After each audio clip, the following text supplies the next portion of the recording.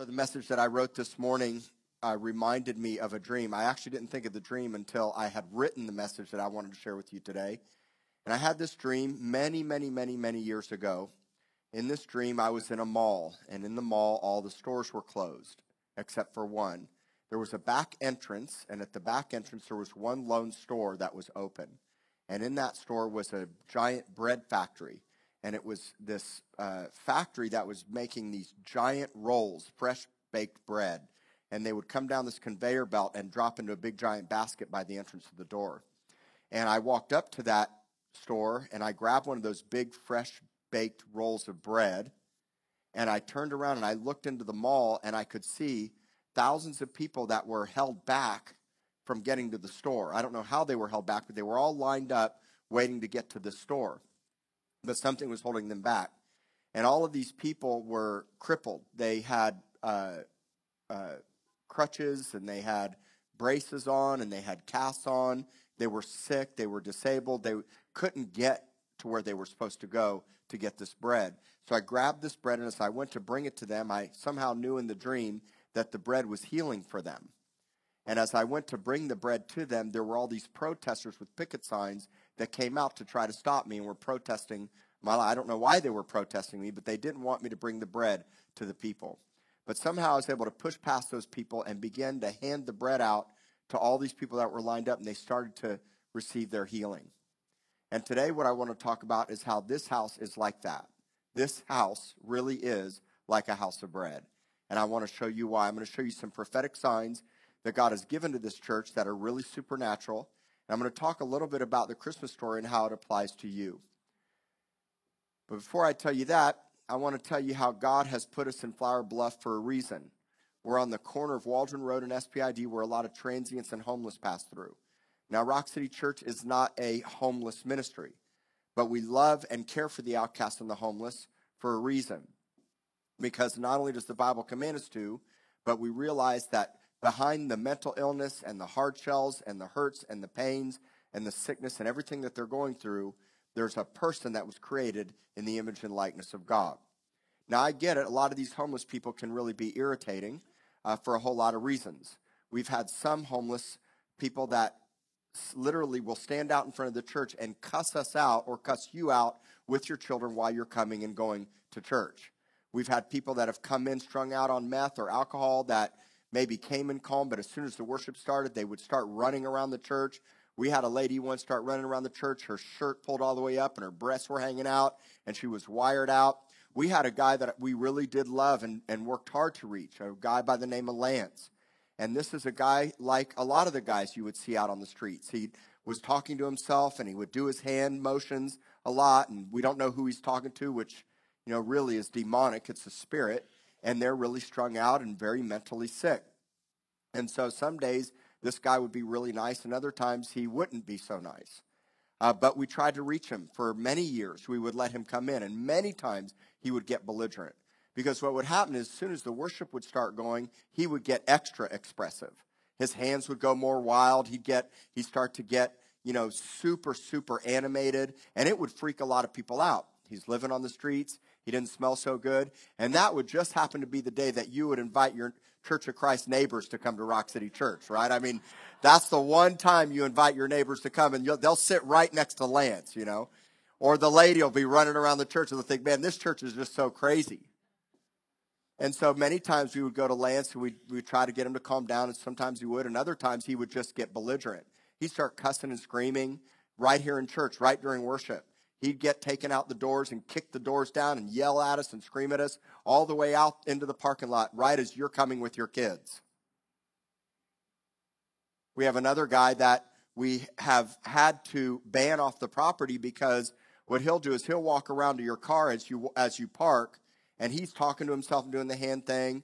And most of the time he's not belligerent, but sometimes he gets really belligerent.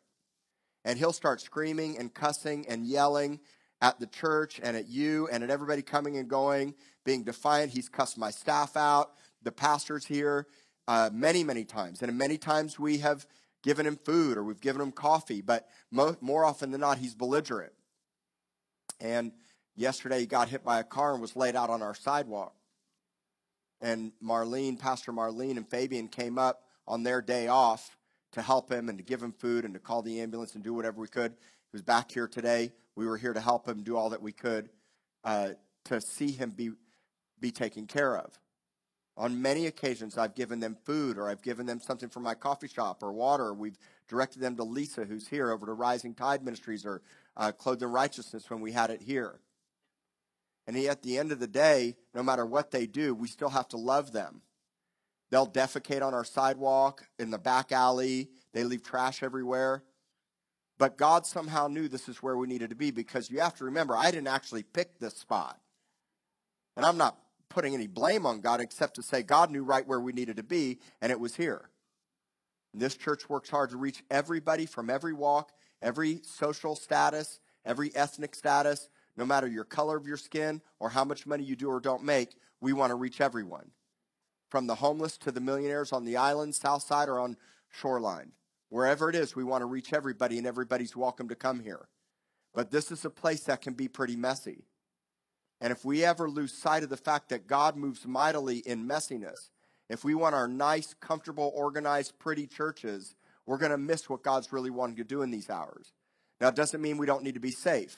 Some of you may notice that we have now hired a full-time police officer to be here, because safety is really important to me, and I have children here too, and you have children here, and we have a lot of safeguards to protect you and your family at Rock City Church, much of which you don't know about, which is fine. You just need to know that there's a lot of people that watch, you're protected and you're safe. But more importantly, you need to know you're in a place where people can come and find healing and restoration and strength no matter what they do. And I'll tell you guys this now, I don't think that you should give homeless people money unless the Lord really tells you to. If you really want to help somebody, go to the store, go to Stripes, go to the gas station, get a bottled water, get a hot dog, get them something to eat. And if the Lord tells you to give them money, I highly encourage you that before you give them money, you tell them about Jesus and give them the gospel. There are many times I'll have $1 in my hand, and they see that I got that, and they'll listen to anything I have to say when they see some money. And that's fine. And there are times that I give out money. Jeremy, Pastor, would you get me some water, please? And so there are times that I'll give somebody money, but I'm very diligent about it, and I do it when I'm Spirit-led. And sometimes the Lord will tell me to do it and not to say anything. But more often than not, I'm praying for somebody, I'm encouraging them, I'm getting them something to eat from the coffee shop or a cup of coffee. And what that's done is that's commanded respect with most of these guys. One time I came out from the coffee shop, my wife was doing her book reading, and a mother with 3 children were walking out. It was just at dark, and they happened to park right over here on this side. And there was a homeless couple that were yelling and screaming and cussing each other out loudly, and there were 3 little kids. And I was walking out to my truck as they were going this way, and I could hear them fighting, and I saw the mom and the kids come out. So I ran over there, and I shouted, "Hey, stop cussing. There's children here. I need you to quiet it down." And they're like, "Sorry, Pastor David, no problem." And I said, "I need you to move on right now." And they just walked away. I'm only saying that because we do all we can to love them and to help them, and they should know that. Some people are going to complain about us on Facebook. Some people were never going to do enough. Some people are going to misread our intentions and not like us. And a lot of people don't want any help. But we still have to do all that we can to help them. And the reason for that is I never want to miss Jesus. You know that Jesus said, as much as you do to the least, you do to me. And a lot of times, that could be Jesus. A lot of times, Jesus is watching, and he's seeing, and it's a test to see how we will love. And I'm sure that I have missed it many of times. But fortunately, in God's love and his mercy, he keeps giving me chance after chance after chance. Because we have to love the outcast and the hurting and the broken and the least, no matter how hard it is. And sometimes the outcast and the broken aren't the homeless person, but they're a wealthy person or a middle-class person, or sometimes it's some of us that are right where we're at in our life, but struggling with depression and addiction and hurts and pains and loneliness and isolation. We get angry. We get angry at each other. We're divided, and, you know, the church didn't do enough, and we weren't there enough. And I'm sure that that's the case sometimes. And it gets really messy. But you know what was really, really messy? Was the manger. And today I want to connect the dots for you about why Jesus was born in the manger in a place called Bethlehem. And I want to show you the prophetic promises to this church and to your life individually of why the manger and Bethlehem are so important and how it applies to us today. So let's first look at Luke chapter 2, verse 6 and 7. Now, a little bit of the backstory here. Caesar Augustus calls a census right at the perfect time. Thank God that the Lord was moving in the Roman emperor and the Roman governors to call the census when he did. This wasn't by chance. This was divinely orchestrated. Here's why. There were many, many prophecies that were given about Bethlehem birthing the Savior and the Messiah. Had the census not been called at the exact perfect time when Mary was 9 months pregnant, then there would be no birthing of the Messiah in Bethlehem, because Mary and Joseph were living in Nazareth. But Joseph's hometown was actually Bethlehem because he was of the lineage of David. And so when the census was called, biblically, people were to go back to where their ancestry was from to be counted in the census. So thank God that God was divinely orchestrating behind the scenes to birth the promise and the covenant of the Messiah in Bethlehem. If Jesus wasn't born in Bethlehem, there would have been no fulfillment of the prophetic promises from the Old Testament, and he couldn't have been the Messiah. So Mary and Joseph go to Bethlehem, and they arrive at this time. It says, so it was while they were there, the days were completed for her to be delivered. Verse 7.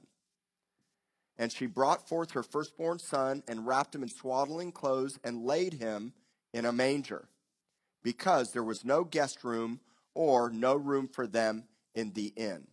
So let me first talk to you a little bit about the inn. The inn was not like a hotel, or it wasn't a building with a lot of rooms that people could rent and pay for. Now, there were inns like that in those days because we have the story of the Good Samaritan. In the story of the Good Samaritan, there was actually an innkeeper, and there was a fee that was charged to put the injured man in that the Good Samaritan paid for. That's different than this inn. This inn is more like a guest room or a separate private quarters in the house of somebody else. In fact, the word inn here is the same word used for the upper room. It's the place where Jesus would celebrate the Last Supper. It's a place where the fire of the Holy Spirit would fall on Pentecost. So the inn was more like a guest quarters. And when Joseph and Mary arrive, the inn is full, right? And so what happens? They have to go stay in the manger. Something else that's important about the inn is that the inn was known as a place where you could go and not only rest and find lodging, but a place where your animals could find lodging and food and water. Actually, the inn means a loosing for the night. It's a place where you can loose your beast of burden. You know what a beast of burden is? It's not a Rolling Stone song, even though there is one. A beast of burden is a pack mule. It's a sumpter. It's basically an animal that's carrying a lot of weight and a lot of load on a long journey and needs a break. It's releasing the beast of their burden. It's a place where the animals could unloose, where they could unhitch, and it's a place where not only could the traveler find rest, but their animals could find rest. More like a private house with a stable attached to it. And so the private house and the guest chamber was full, and so Mary and Joseph have to go stay in the stable, right? It's a place where not only did the animals rest, but there were animal keepers, the people that took care of the animals. And in the stable, there would be an elevated spot where the animal keepers would stay, and then there'd be the stalls where the animals would stay. So most likely Joseph and Mary would have to have stayed at this elevated spot. And then, of course, she's ready to deliver her baby. And we find that as they're staying there, the baby would be laid in a manger. So the manger is not the stable. We often think of the manger as the cave or the stable. It's not. A manger looks probably something like this. We have a wooden trough that's got hay, and you have the swaddling clothes in it. We see this kind of picture all the time.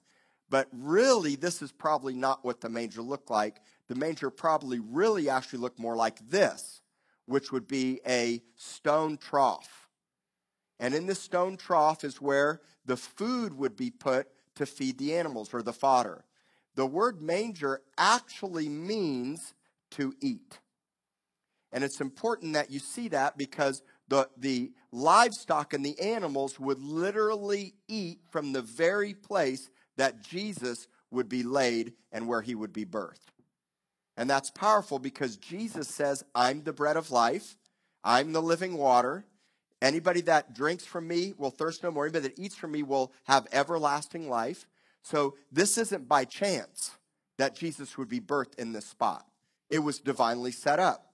Because of all the places that Jesus could go and be birthed, I guarantee you the Father, Son, and the Holy Spirit determined this would be the spot. A stone trough where animals would eat from. And that's extremely significant. It's a place where the wild animals in nature could come, like in nature preserves. It's a place where the cattle and the sheep could eat from. And so it would happen in Bethlehem. Now I'm going to connect these dots for you. Bethlehem means house of bread. Bethlehem is located about 6 miles to the south of Jerusalem, and it means house of bread. It's known as the city of David, and it's the place where King David was both from and where he would be crowned the king of Israel. And more importantly, it was a city that was prophesied over as the one that would birth the Messiah, which comes from Micah chapter 5, verse 2. And in Micah chapter 5, verse 2, it says, But you, Bethlehem Ephratah, though you are little among the thousands of Judah, yet out of you shall come forth to me the one to be ruler in Israel, whose goings forth are from old, from everlasting. And so this is a promise to Bethlehem, who is considered the least among cities and the least among rulers, to birth the Messiah. And so this is also the scripture that was quoted by the scribes to King Herod when Herod wanted to find the Messiah and kill, and issued the decree to kill all the firstborns. It was the scribes that reminded Herod about the promise from Micah 5:2 of where the Messiah would be born from in Bethlehem. Bethlehem was also the place where Naomi and Boaz were from, King David's great-grandparents. And of course, King David would receive the covenant promise that the throne of his kingdom would last forever through the coming of the Messiah. What's so important about Bethlehem being the least among rulers, or the least among cities, is this. The deepest meaning of the littleness and insignificance of Bethlehem is that God does not bestow the blessings of the Messiah, the blessings of salvation, on the basis of your greatness, your merit, or your achievement. He doesn't elect cities or people because of their prominence or grandeur or distinction. When he chooses freely in order to magnify the glory of his own mercy, not the glory of how good you are, how noble you are, or how distinct you are. And that's the way God does everything. And to understand the manger and to understand Bethlehem is to understand that God is always birthed inside your mess, inside your imperfect world. In your weakness, his strength is made perfect. Some of you are battling addiction. None of you deserve God's mercy, by the way. And many times, if I had my, I think, man, God, you don't deserve God's mercy. But that's the point. Mercy is not deserved. And it's through me failing so many times that I've learned God's mercy and grace and how much he really loves me. I've learned God's love through my messiness. And some of you have a lot of messiness going on in your life, but that's the perfect place for God to be born in your life. Jesus is birthed in a manger. And this church has received prophetic words that this is a manger. And I'm telling you that Jesus is always birthed in your darkest, most difficult, hardest places of your life. And you never, ever deserve it. And then when you know Jesus and you give your life to him and you keep messing up over and over and over and over again, and you think, man, I should have known better. And I think, man, you definitely don't deserve God's mercy. He says, that's the point. I'm giving you mercy because I love you. My favorite thing about the Lord is that how could he continue to love me when I keep screwing up so much? Because I don't deserve it. And my dad didn't even love me that well. And when I think about from a world standard, I think, man, you need to pay your price. And God says, it doesn't work that way. My son paid the price. And you've got to connect the dots that the manger is a place where animals feed.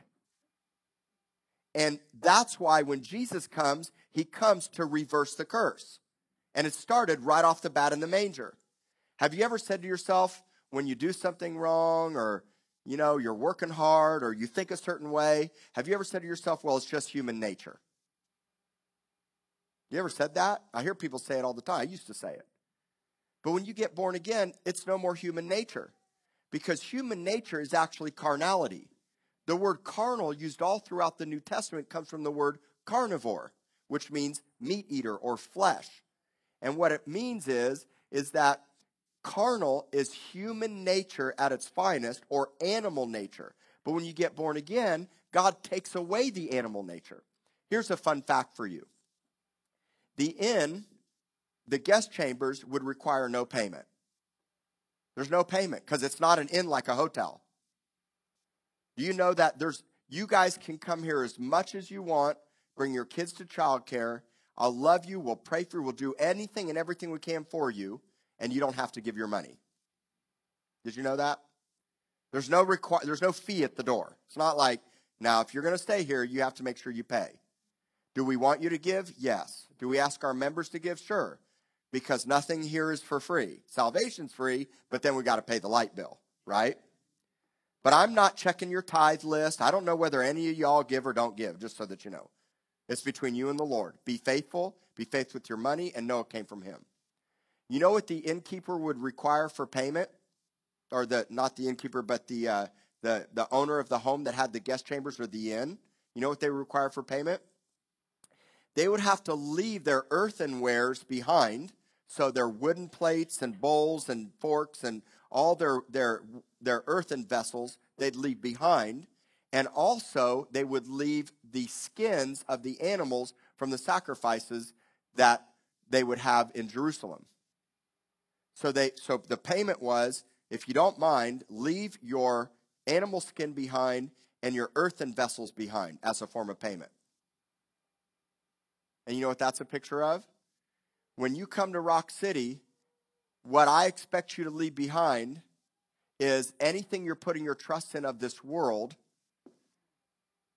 If you're a workaholic, if you're chasing after the pleasures and delights of sex, alcohol, drugs, everything contrary to what God has for you, I want you to leave it right here. I got this big giant trash compactor right up here in the front. I got a big giant trough right here in the spirit. And every time you come, you can leave all your baggage and leave your old animal skin nature. Trade it. Get born again and leave the old you here.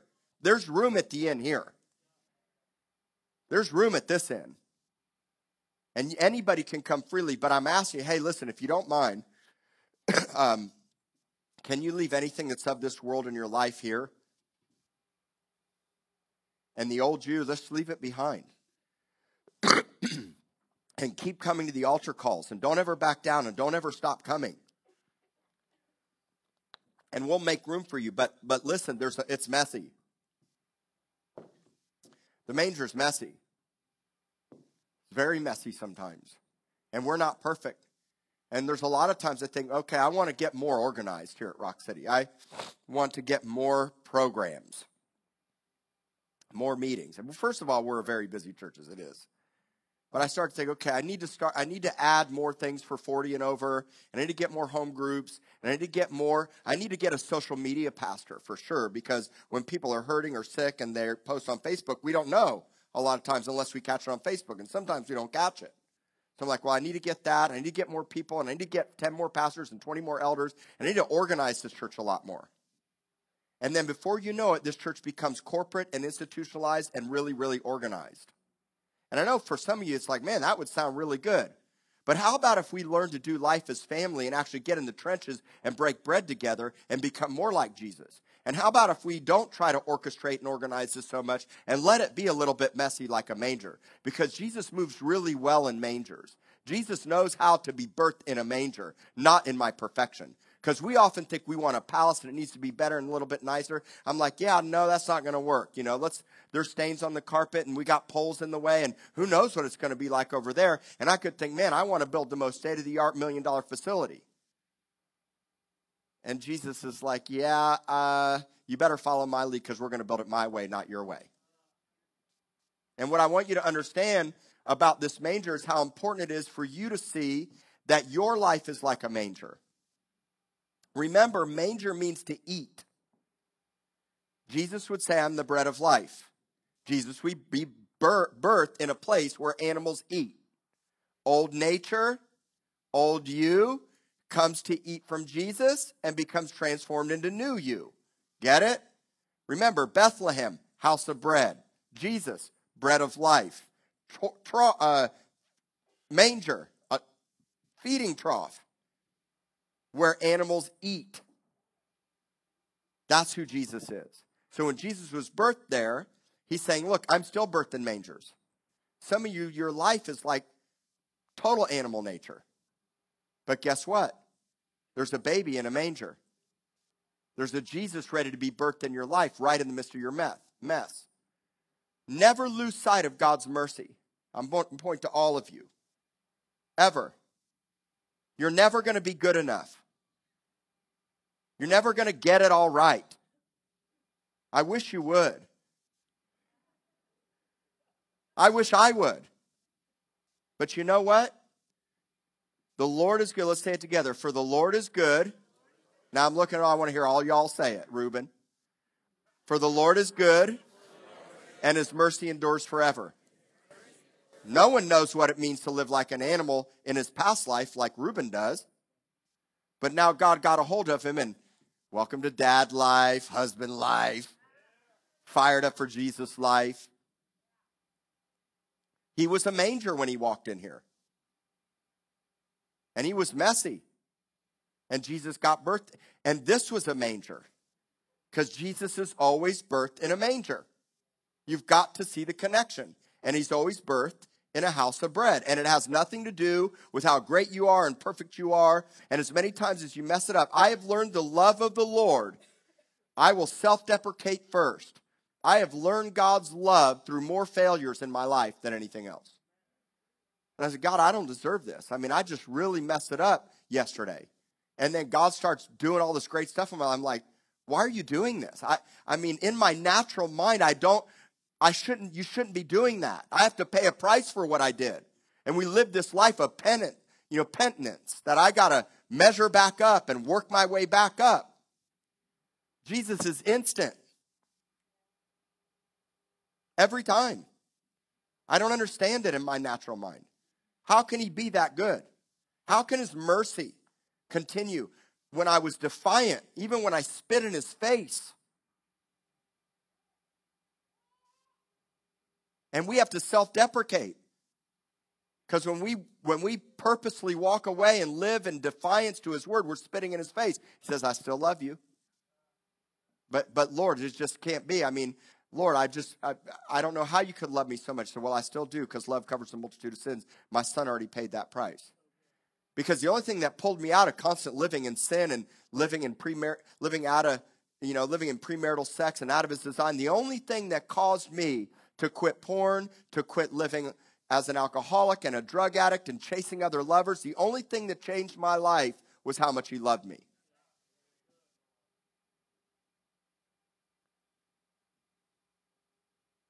He loved enough to be birthed not in a perfect guest chamber, but rather in a manger. So why do I share all of this, and what's my point? Many people don't have room for Jesus in their life, and they reject him. More often than not, these people are actually the religious ones. Why?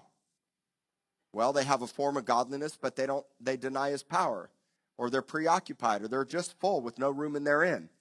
Some of us have no room because we love the pleasures and delights of this world more than the pleasure and delight than what he has. And the reason for that is because we've not ever actually really tasted what he has, but we've sure tasted good sex and good drugs and good alcohol and all that stuff. That makes me feel good, the pleasures and delight of this world. But you don't really know how much better the pleasure and delight of what he has is for you.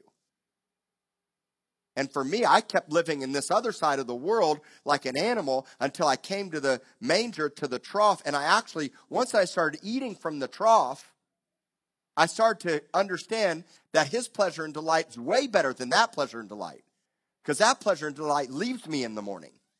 That pleasure and delight gave me a hangover. That pleasure and delight robbed me. That pleasure and delight brought shame in my life. That pleasure and delight never really satisfied. But the pleasure and delight I got from him never left. It never went away. I didn't have to keep chasing after anything else in this world because I always had pleasure and delight from him.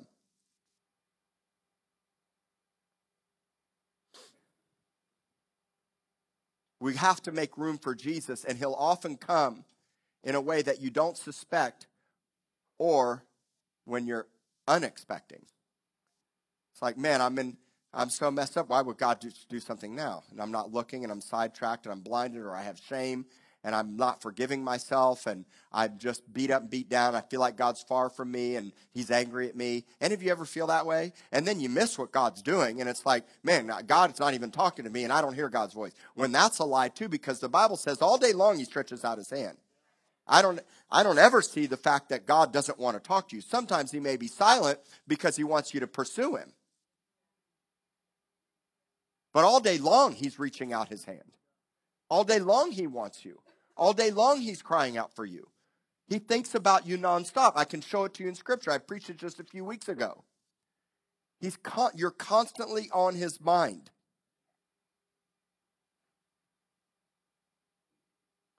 And that's why with the Ralphs and the Lances and people that are defecating on our side walked right up and right in front of me. A guy just whipped it right out and started urinating right there in front of my coffee shop. I'm like, dude, really? Oh, Pastor, I'm so sorry. Zipping it up his pants. No, this is the world that we live in. Like, dude, you can't, look, we've loved you. I've cared for you. You can't just pee, Pastor, or I'm so sorry. I know I should have known better. Or like, all right, man. I love you. I know you're hurting. Come here, let me pray for you. I've laid hands on more homeless people, and Lisa all day long at Rising Tide, and her burning passion for the hurting and the broken, because many times that's Jesus, but you're too busy or too preoccupied, or he comes in a different form. Sometimes it's me right now talking to you. Make room in your inn. Don't reject him. Or how about this? How about some of you got rejected because somebody else didn't make room for you in their inn? Oh, I know that really well. Oh, man, do I know that. I have experienced major church rejection. I got fired from my last church. 6.5 years pastoring here in town. Let go. Overnight. Right here at Corpus Christi. The only saving grace is I got fired with 225 people. It made it a little bit easier. The whole church got fired. I didn't choose it. I didn't choose this place. I didn't even choose Corpus Christi. But when you become yielded to the Lord, God always leads you to places, and you'll get rejected and inns will be closed. And God says, hey, I love you so much. Go sleep in the manger. Oh, man, I'd never go sleep in a manger. Are you kidding me? There's wild animals there. There's people with that. It smells like poop.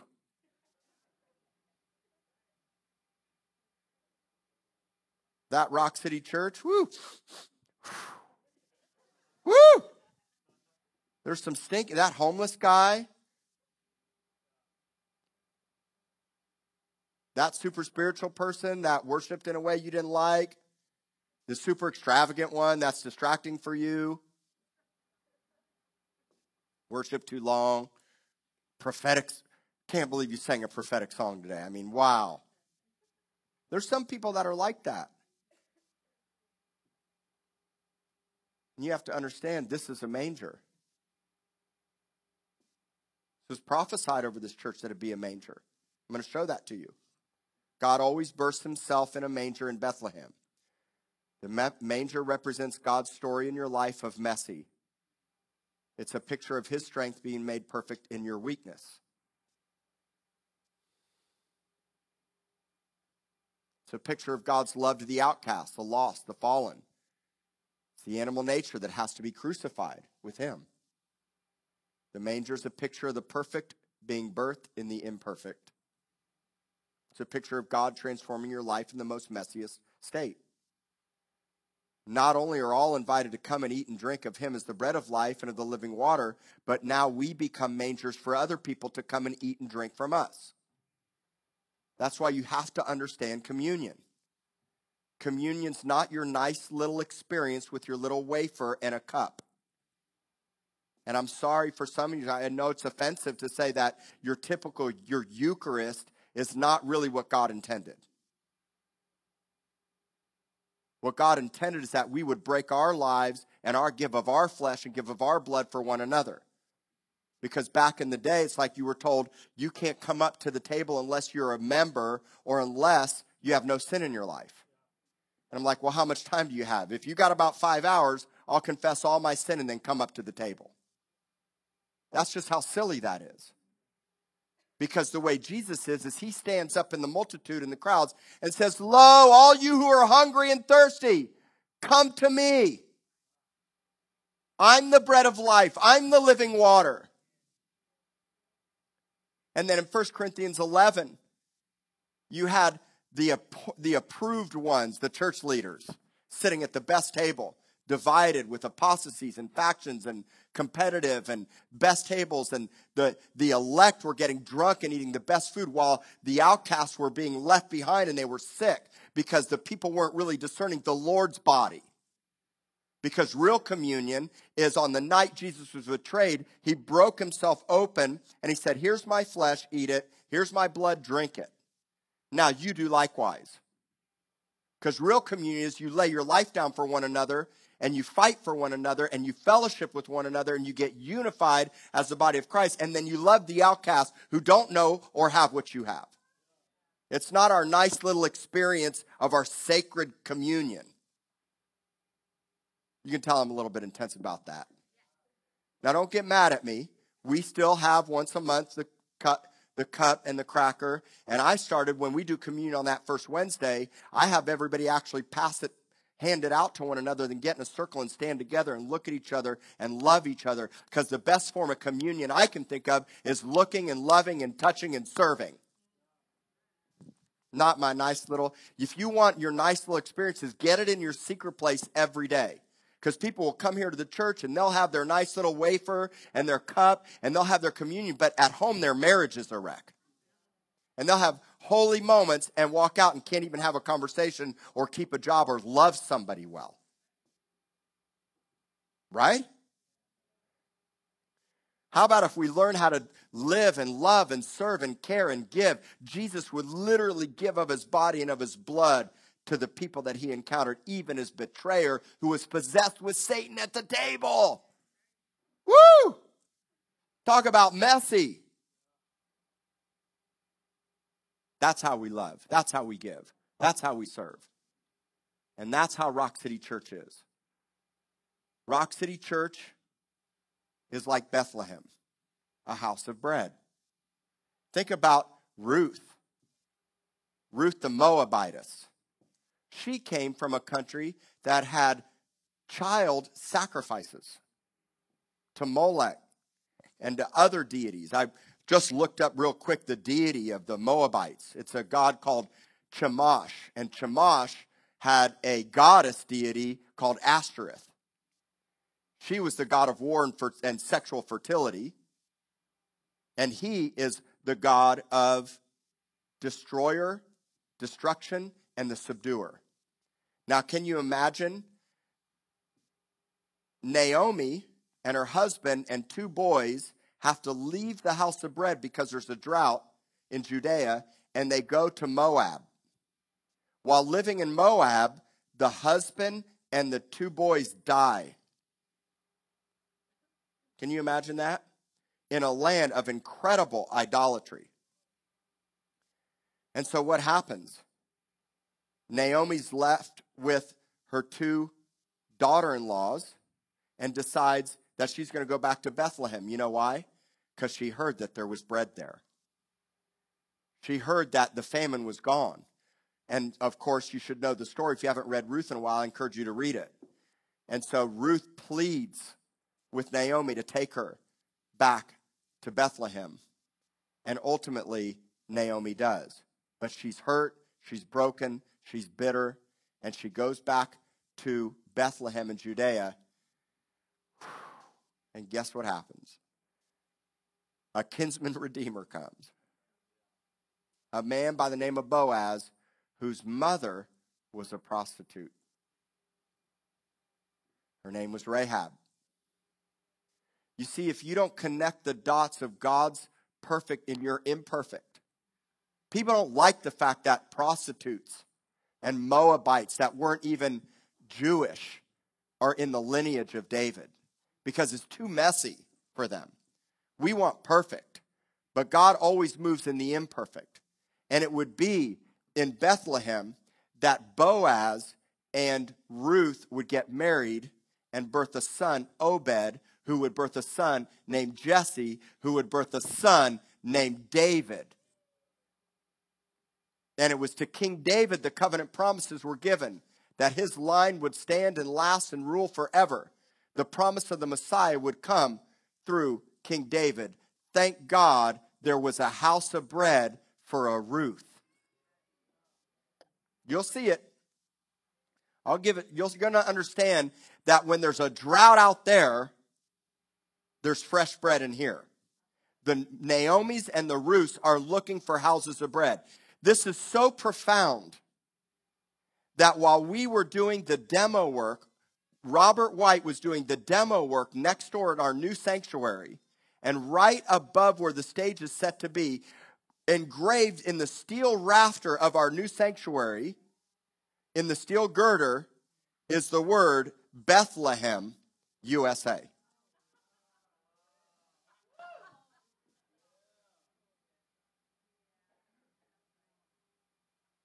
You can't make that stuff up. God calls us to be houses of bread. God calls your life to be like a manger, where other wild animals, the hurting, the broken, the lost, the ex-strippers, the ex-drug dealers, the ex-outlaw bikers, can come to your life and find something to eat. But do you have something to give them?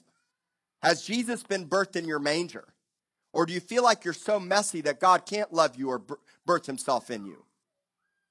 You know, one of the things about that God that was the national deity of Moab is that it actually, the name of the god was like Ashtoreth, but the Jews turned the name into Ashtoreth because the actual last part of that name meant shame. Because that God was a master at subduing you, at bringing adversity to your life, and putting shame on your life.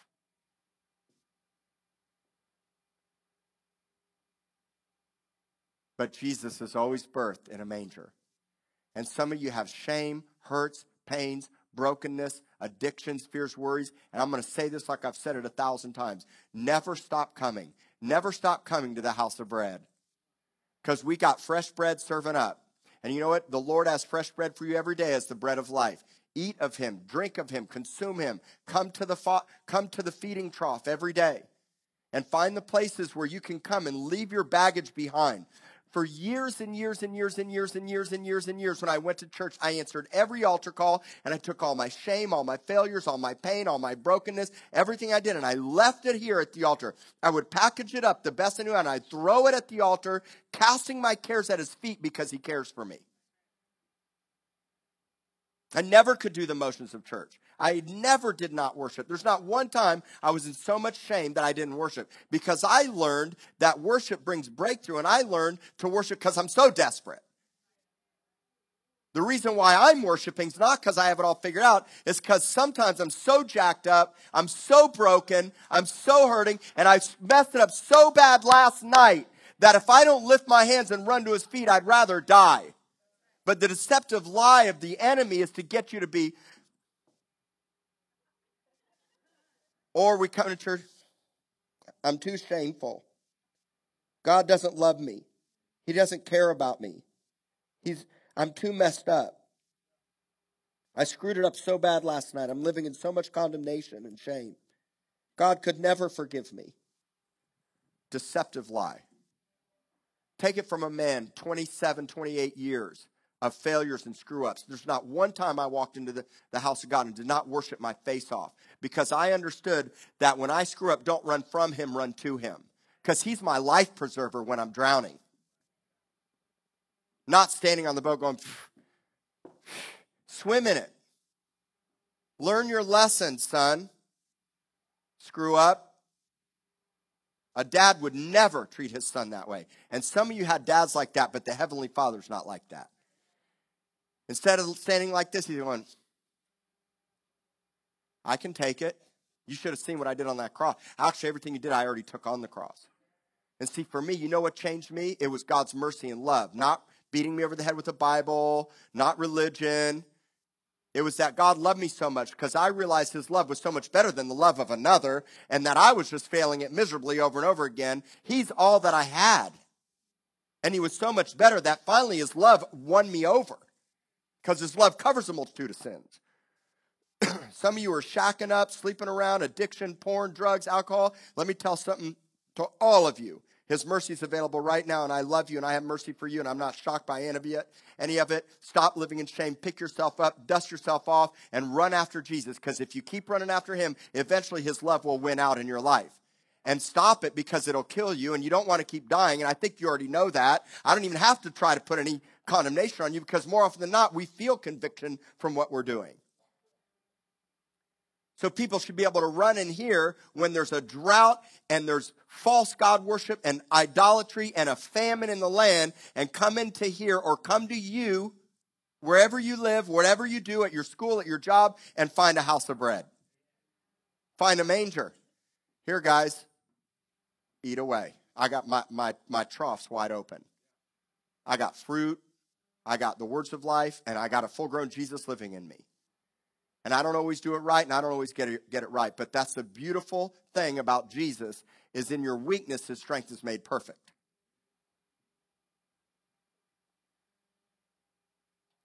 And so we have Bethlehem in our rafters. And we've been prophesied over to be a manger. We're all called to be like Bethlehem, a covenant promise to the world around us. A place where the hurting and the broken can come. That when there's a drought and a famine in the land, there's bread in this house. A place where no payment's required.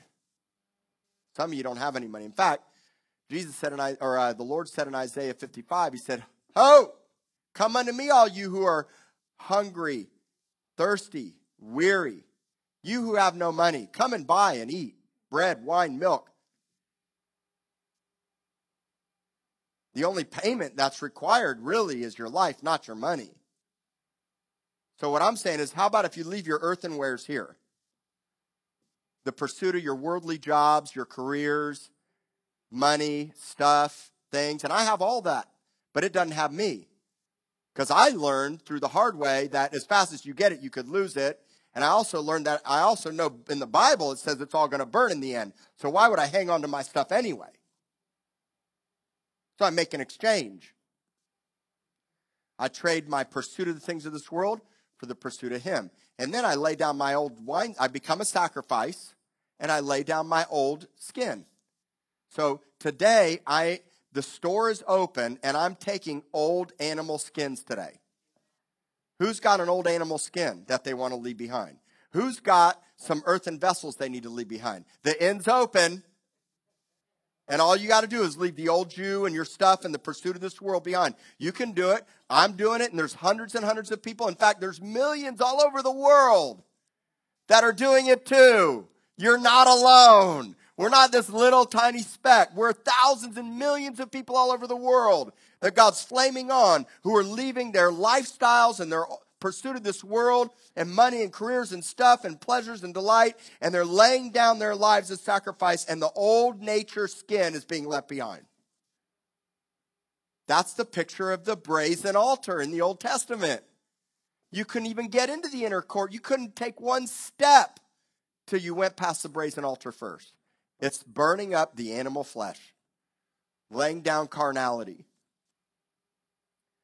So Rock City's a house of bread to the world around us, and we are a manger where he's constantly being birthed in the hearts and lives of all of us and those to come. When Brad McClendon, who is an overseer of this church, one of my dearest friends in the world, first came to Rock City Church, he looked at me and said, "This church is like a manger. This church is like a manger." And I didn't really fully understand it, but I began to understand a little bit more. What he's really saying is, man, it's really messy here. But Jesus is birthed in the mess. Let's run the video. Merry Christmas and Happy New Year, Rock City Church. Can't wait to see you during the New Year's conference. You know, David reminded me of an old prophecy that I gave about Rock City Church being a manger where Christ is going to be birthed. And I want to, remind you to maybe read that during this season, because it's truly going to happen. You know, Christ wasn't born in a sanitized hospital.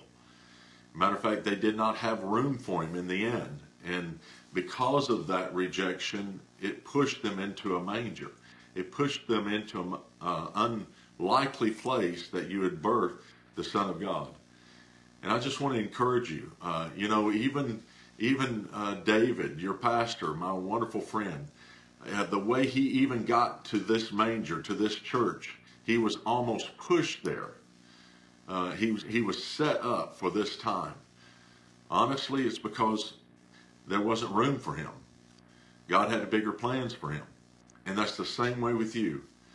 You've had a lot of things. A lot of you have probably been rejected. You didn't fit in the end. And there's a lot of things that have pushed you here. But I just want to give you an update. God did it. He has gotten you to this place at Rock City Church. He's gotten you in a manger. He's put you in the perfect atmosphere in your life to birth his Son. So stop trying to, clean up and be sanitized. Just say, Lord, use me. I want you to live through me this year. And guess what? He will birth himself right in your mess. He'll birth himself in your manger. So I can't wait to see you, Rock City Church. We got a lot of things to unpack. David, I can't wait to see you either. And Amber, I love you. Can't wait to see those kids. All right. Grace to you. Love you. Bye-bye. Yeah. So Brad gives this word that we're a manger. And then I realize it's a place where people can unloose, take the load off, unpack, release the beast of burden, and find rest.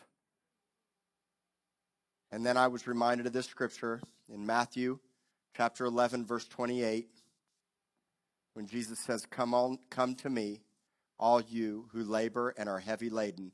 I'll paraphrase it for me. Come unto me, all you pack mules. Come unto me, all you who are carrying a heavy load of shame, failures, mistakes, financial burdens, whatever it is you're carrying. You got to make the decision to come to Jesus, because when you come to Jesus, what do you find? And when you're rested, you're not stressed, anxious, worried. And in fact, I'm most rested when I'm in the pocket of his love and not chasing after the things of this world.